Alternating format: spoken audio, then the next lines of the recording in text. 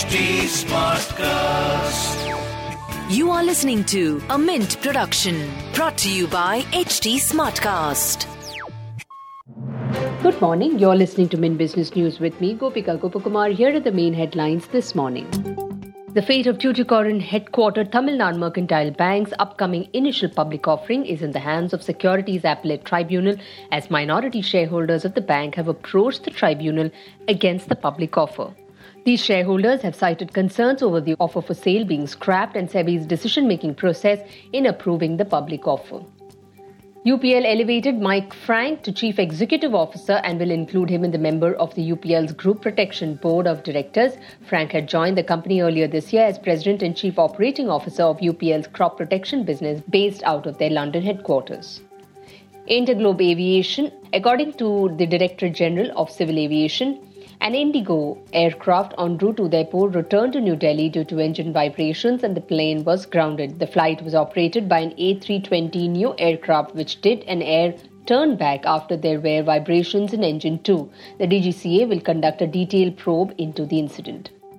Aurobindo Pharma's wholly owned arm, Cura Tech Biologics, plans to invest around 300 crore rupees on capacity expansion of biologics manufacturing facilities. The board of Cura Tech Biologics approved establishment of another mammalian cell culture manufacturing facility of higher capacity to fulfill future needs.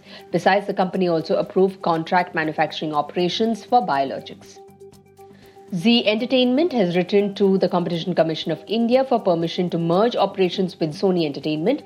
The company shared TV viewership market share data for the fiscal year ending March 2022 and year-to-date data of the ongoing financial year. The latest data suggested that the merged entity would have lower market share and not lead to any concentration of power. Adani Enterprises set to enter the NSE Nifty 50 index, replacing Shree Cement at the exchange. Factors like free float market capitalization drove changes and will be effective from September 30th. According to Edelweiss Security, the inclusion of Adani Enterprises on the Nifty 50 could result in a net inflow of around $213 million, while Shree Cement will see an outflow of $87 million. Moving on to markets. Indian markets opened on a positive note in trade today amid mixed global cues. Frontline indices Nifty 50 rose over 50 points to trade above 17,600 levels, and the S&P BSE Sensex climbed over 200 points to trade at 58,979 levels. In business term of the day, we look at F&O expiry. The expiry date refers to the settlement of F&O contracts. As a result, stock market undergoes significant volatility. The stock market can turn bearish or bullish depending on the nature of the derivatives contract settled on the expiry day. The expiration date for all listed stock options is the last Thursday of the contract month. With that, it's a wrap on today's edition. Thanks for tuning in. Have a great weekend. See you next week. Bye-bye.